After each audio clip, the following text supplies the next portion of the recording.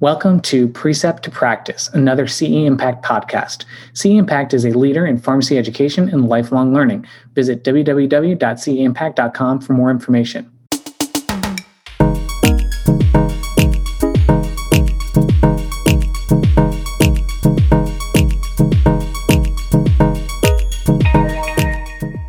The P2P podcast is dedicated to helping preceptors grow and learn while balancing the demands of a busy schedule.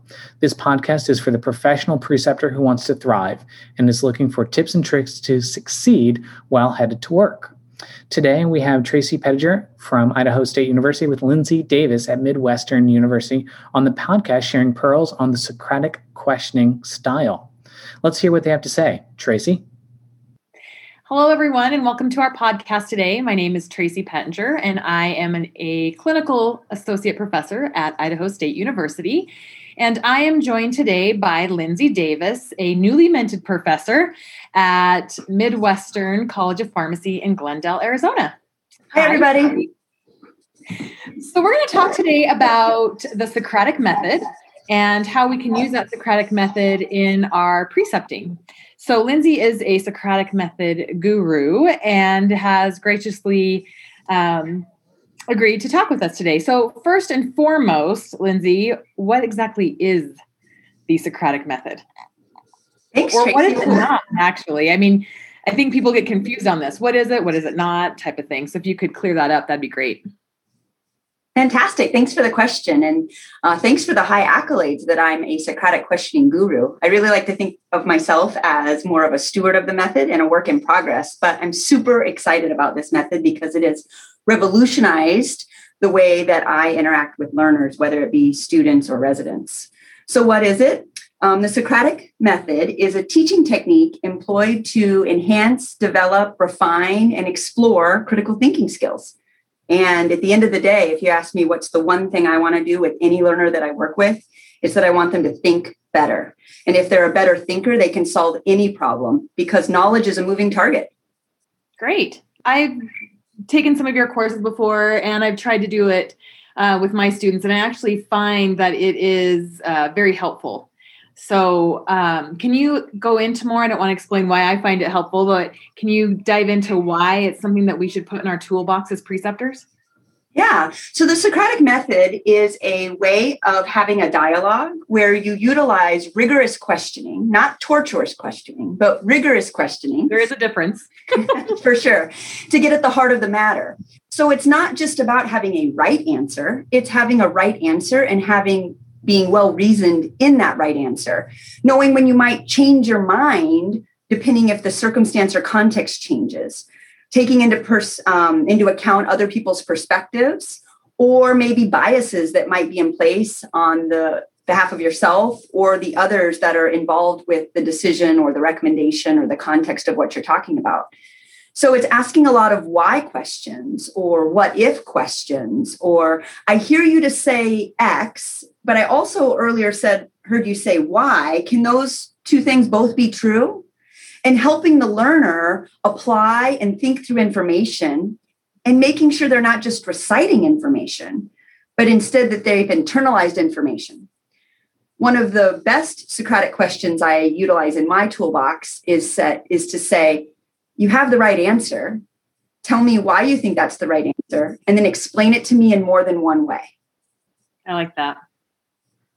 To me, it kind of seems like it's instead of a yes, no type of question, right, wrong type of question, it is let's take a few steps back and really kind of explore everything behind that question. So again, it gets more into that critical thinking component and what they do know as opposed to, did you memorize this from when I lectured on it or something along those lines? And interestingly, I think sometimes my learners, when they first start working with me kind of on this more one-on-one or experiential realm, they get surprised when I enter a conversation starting with the right answer. I'll tell them something, for instance, like ACE and ARBs can cause hyperkalemia. That's the right answer. The question I have for you is, how do they cause hyperkalemia? Because if you understand the how, then you can understand how we might approach therapy and what we can do to mitigate that, and in what patients might it not just be a no-go any further. versus other side effects from the RAS inhibitor class. For instance, if someone has a cough on an ACE inhibitor, you could try an ARB. If someone had angioedema on an ACE inhibitor, it may be an appropriate situation to try an ARB. But if someone has hyperkalemia, significant hyperkalemia, let's talk like a potassium greater than 6 on an ACE inhibitor, it's a no-go on an ARB. And so understanding how we get there really helps them to know it. I tell them, I don't want you just to know figuratively how to ride a bike. I want you to know how to ride a bike, not just today, but if in 3 years, if you haven't ridden a bike, you could still get on one and move down the street. So it's not just about having right answers or memorizing things or using the easy out of, I'll just go look it up. Then they go look it up and come back with a right answer. Right. They really don't know it for themselves. They just know it because they were good at finding resources and finding information quickly, which is really different than knowing something well. Or good at memorizing and keeping those little facts in your brain and not knowing why. I know something that I fall into myself, and I see some learners have the same habit, is that when they're trying to recall information, their eyes kind of look up and to the right. Like they're almost like looking back into their brain, like I can see it. If I could just find the slide or find the picture or find the words, I would know it. As opposed to having it be more comfortable. Like I don't have to search in my brain to tell you what my first name is and my date of birth is. I know those things. And I'm very confident that if you ask me that, even if I was tired, even if I was stressed, even if I hadn't thought about it in a while, I could come to it. Nice. I mean, that brings up another part too. You know, not everything does someone need to know at amazing depth, right? So it's not like you need to use the Socratic method to discuss everything. But if you can help learners on key content that you might be working with them on, say, for instance, I work in a cardiology clinic, and so we use a lot of RAS inhibition. So hyperkalemia, angioedema, cough with ACE and ARBs is very relevant to my day-to-day. I want my learners to know that when they're working with me. But not everything that we work with do they need to know at that depth. So you do have to kind of pick and choose, but you can use it as a method that, wow, when they feel that they really learn something at depth, you know, they'll tell you things like, I start hearing your voice in my head, Lindsay, when I'm thinking through questions. What's the next question she's going to ask? And that tells me that I'm helping to move forward their thought process so that they're on their own thinking more deeply. Well, that was going to be kind of a little follow-up question to that is, do you see over time when you're using this method with your students that their thought processes just automatically start to become more along those lines, even when you're not intending them to be? Does that make sense? I think the question, it does. I think the question that you're asking is how do you first start to see the signs where it's becoming a habit for them to act beyond the right answer, but the why? And I think every person's on a different trajectory, and they're in a different trajectory with different information, right? Like I might come across a learner who's incredibly skilled with patient communication, and they're very at ease and they can build rapport and credibility, but digging into the rationalized reason of why I might choose a drug therapy isn't something they're strong at. So it depends on kind of what we're talking about, what we have to dig into a little bit deeper. And so what I love about the Socratic method is it can meet any learner where they're at. I mean, the Socratic method comes from Socrates. He lived 2,500 years ago. I'm pretty sure lisinopril wasn't on the market then. So, you know, it's not just relevant to our current times. You can use it for anything. I mean, I've heard of kindergarten teachers who introduced the Socratic method to talk to their pupils about being a good friend, or what do they think about this poem. It's really just a structured method that helps frame rigorous discussions that are meaningful. So if you don't mind, let's do an example. I'm volunteering myself for you to go through this method with me. So somewhat be kind, but I do want to show our listeners really how this plays out. Yeah, when we chatted a couple of days ago, just getting our mind around doing this podcast, you had suggested this, and I thought I've been thinking about it. So I have an idea of a topic. Here goes. Okay. Digoxin is an old drug, and it's come in and out of favor over the years for conditions such as management of rate control and atrial fibrillation, or in helping heart failure to improve cardiac output. I want to get at the notion, I'm going to start with the right answer. Digoxin has a dual mechanism of action. And ultimately, that mechanism of action is positive inotropy, increased force of contraction, and negative chronotropy, reduced heart rate. My question to you, what are the underlying mechanisms that get at those outcomes? Great. We'll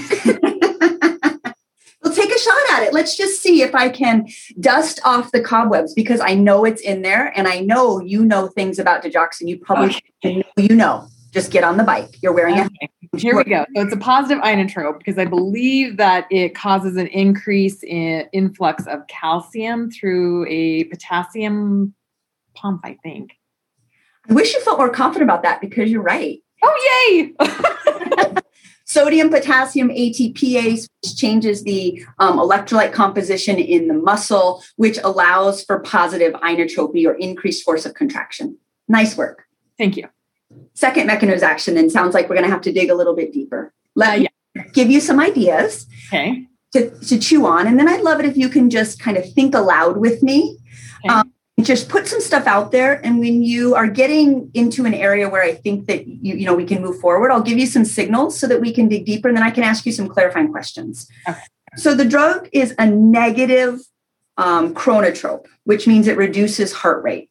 Can you name for me any other negative chronotropes, classes of drugs? A negative chronotrope would be a beta blocker.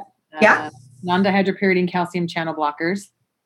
And digoxin, absolutely. So you got the 3 classes of drugs. And if you were to take those 3 classes of drugs and put them under a single umbrella that defines negative inotropy as a mechanism, do you know what they would be?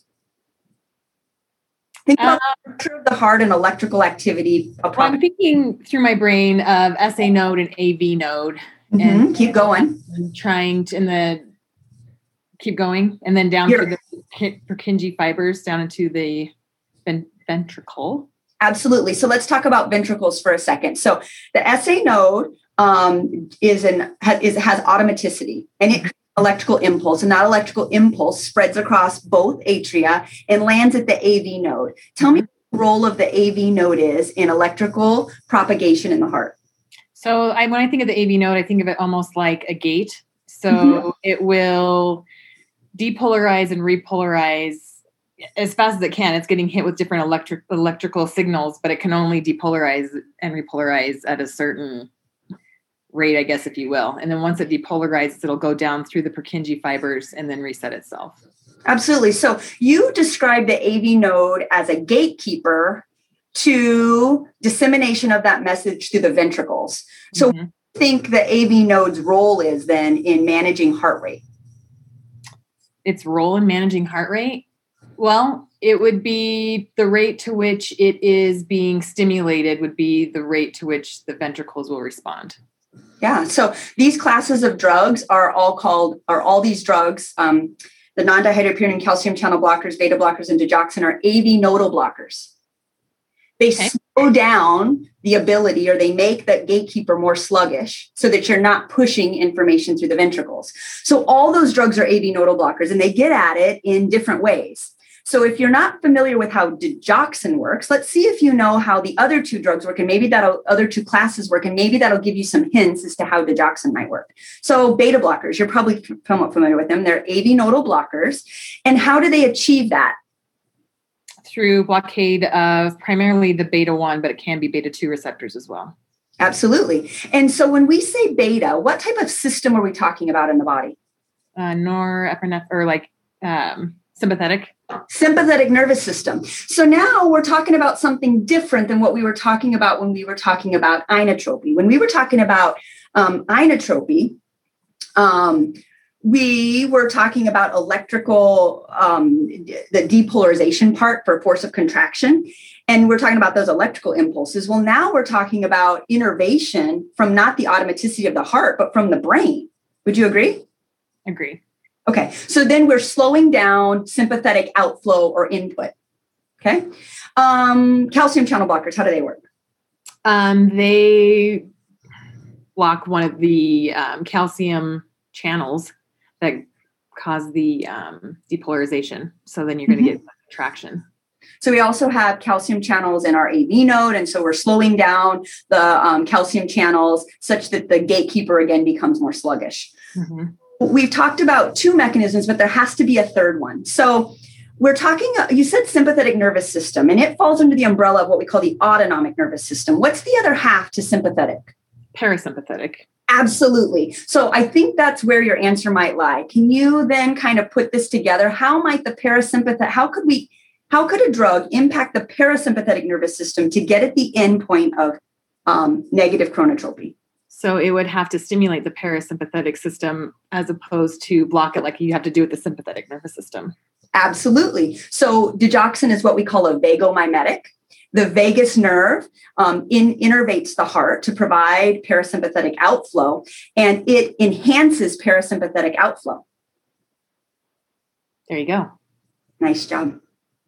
That's actually, I'm going to just say, okay, very uncomfortable with that topic. I did not know what the question was going to be, and I had to start sweating a little bit when you brought up digoxin. But I have to say that as we were going through that, like the light bulb came on. It just reminded me of Despicable Me. Light bulb, because I could as we were going through it, I could just, there we go. So that was actually very interesting from the learner standpoint, because I haven't really done it in that way. Scary because of everything, but pretty cool. I love it that we're sharing this emotion that, you asked this for me to do this, and from colleague to colleague can be a little bit intimidating, right? Like, I want you to shine and I want to be able to showcase the method. And to showcase the method really means that we need to find something where there's a knowledge gap. And we have to record it so that it's even more pressure. Well, we did record it, and the audience should absolutely know I didn't tell you in advance we were going to talk about digoxin. It's something that I do, so I'm really comfortable with it. And I would say that that's one of my one of my pieces of advice for someone who's going to start using the method is it is a powerful method. You have to recognize that your learner, even if it's a colleague, is going to feel intimidated by it because it feels as though your knowledge is on display. And when you feel like your knowledge is on display, you feel like your credibility, your rapport is on display. And that takes a relationship that you have to build with your learner. So my suggestion is that you find as someone who's using the Socratic method, you find topics that are important to you that you know fairly well when you're first exploring it, so that you can know common misconceptions about the topic, and you can pull them outside of that initial topic with analogies or other topics or context. Like I tried to pull you to AV nodal blockers and beta blockers and Dilton verapamil, which you're probably more comfortable with in the day-to-day. And then say, well, there's some balancing. How else would you do that? And then that makes you feel like, oh, I've got this and I can run with this. And then kind of that, you can speak for your own emotions, but I imagine once you feel like you were getting a sense of success, you feel like, oh, this is a more fun game than I thought it would be. Well, I find, and that's true. And I find that my students, when I do this, or my learners, when I do this, it's not like, oh, sorry, you're wrong. It's like, okay, let's take a step back and go to something that you do know. And then they get a little more confidence and they don't feel like a complete moron. It's like, okay, I do know some stuff. I just need to find the path to get to what she's really asking. Yeah. So I had a fun experience with I taught in an elective yesterday. It's a cardiology elective with pharmacy students. And we had gone through, I teach through cases. So I give them cases and I have them work up the case. And then we kind of talk through it. And lots of stuff gets uncovered in this method, right? Where you're using cases to teach. And the construct was that a patient with AFib was needing rate control. And they had a prior history of bradycardia on a beta blocker. And I don't give the history of what the beta blocker was or what the dose was. I just give them that history. And I say, well, now we're in a situation where we need rate control again. What should we do? And one of the students said, well, we should use Dilton verapamil. They can't tolerate beta blockers. And I said, okay, well, that's an idea. Does anybody else have ideas? And there wasn't much else on the table. And I said, well, let me just give you an analogy really quick in terms of potency. It's sort of like saying lemonade is too sour and tart for you. So why don't you go ahead and suck on a lemon? Right? Because if you're worried about bottoming them out on beta blockers, you're going to give them something much more potent. Yeah. So it's that we just need to start low and go slow and maybe start again with a beta blocker. And so I think that pulling in an analogy like that and helping them think in that way can be really powerful. And, afterwards they were, put on the little faces because we're still in virtual learning, like the little ha, ha, ha, or clap, clap, clap. I understand that now. So I think infusing the Socratic method with analogies, bridging information along, showing them success, but holding them accountable for what they should know. Exactly. Another thing I hear students say a lot when students in particular, not residents as much, but students in particular will say, when I ask a question about something, like, they'll say, oh, that was like 2 or 3 quarters ago, like those details are really fuzzy on me. And I'll say, oh, you know what? I totally get it. I was in pharmacy school 20 years ago, and those details are just falling really fuzzy on me. Right. So even just kind of putting it back in their court and helping them kind of gain this confidence that it's okay to not know everything, because no one can know everything. Something else I want to say before you ask me any other questions, if you have them, is that one of the barriers that I find with my learners in using the Socratic method is that they've been told that they should never guess in patient care. And so when I'll say, well, just give me your best answer, they're like, well, I'm not supposed to guess. I need to look it up. And I have to contextually correct them. And I'll say, right, you never guess when you tell a patient what they're going to do, or you don't guess when you tell the provider your recommendation. But when we're here discussing something and you feel like you don't know, but you're wanting to put an idea out there, that's a very different circumstance. And I'm giving you permission to guess. And I'm giving you permission to utilize phraseology that helps me know that you're in a guessing situation.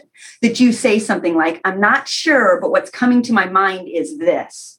It's appropriate to guess or to not be right in a Socratic dialogue. And I think that's the important part, is when you were telling me, okay, think aloud. I want to hear your thought process going through that aloud. And I think that helps, where they may think that they're guessing, but you're just going into their brains a little bit and seeing where they're going, or maybe where they're tripping themselves up a little bit. Yeah. Okay, final question. Yeah. So we've talked about what it is, the Socratic method. We've shown through examples and discussion why it's important. So how do our preceptors listening start to implement this into their experiences?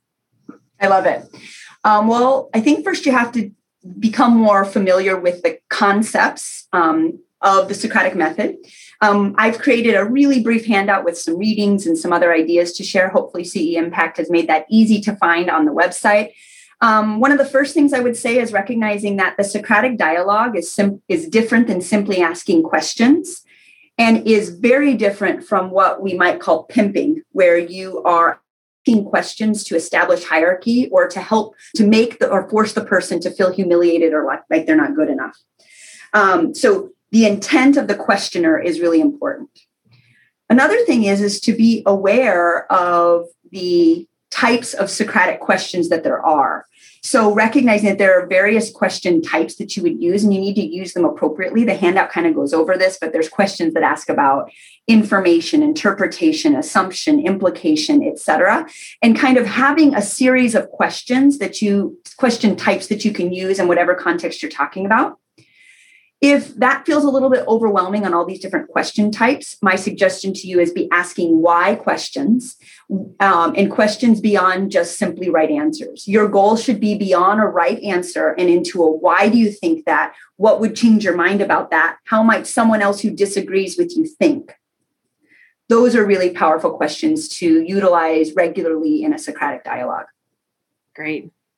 No, I think that is fantastic. And I really do appreciate you putting that handout together, because it's always nice to refer back to something, even if you've been using this for a while, just to brush up and maybe try something different. So I will definitely be taking a look at that. Any other great words of wisdom you have about the Socratic dialogue? I like that better than method. I like the dialogue portion, because that's what it is.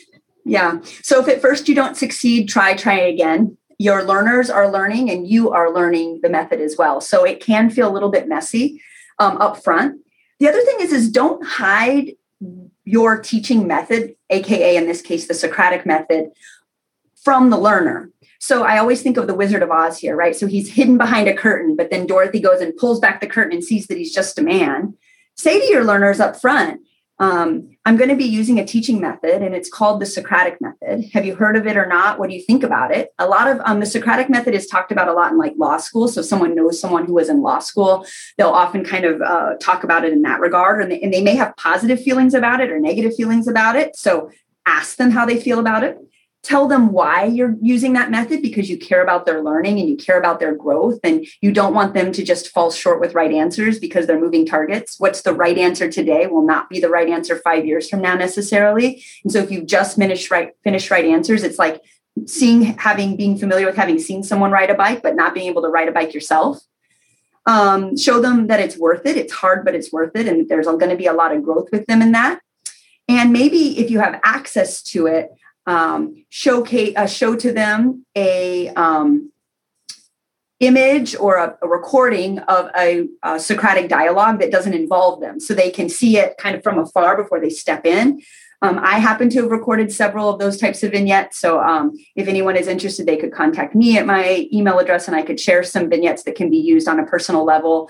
Just human examples, not perfect, not amazing, but recorded off my iPhone. But I've used a lot to show my students in advance to kind of take the edge off so that they know, oh, okay, that's what it looks like. I know what I'm heading into. That can be helpful. And they had a great example today. I mean, come on, they could just... Right. Digoxin's a drug that's coming in and coming out of favor. You just know where you're going to be.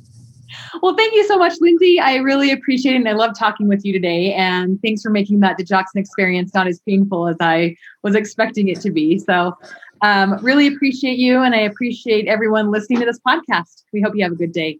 Bye. Bye. Thank you, Tracy and Lindsay, for another great episode. The role-playing used to highlight this process, you did great, Tracy, was another amazing example of Socratic questioning in practice. Additionally, I want to thank Lindsay for providing a nice pocket guide for our preceptors. Check out the show notes to get access to it. As our listeners continue to precept, mentor, and support students, don't forget to check out some of the other great educational content designed for preceptors, also in our show notes. We have courses that are focused on the clinical educator, so learn to teach and practice, a curriculum for the clinician educator. And we also have this 11 habits of highly effective preceptors. Don't forget to access new courses every month and hours of on-demand courses with our pharmacist subscription. Find out more at cimpact.com/pharmacist, and we hope to see you in the Pharmacy Network.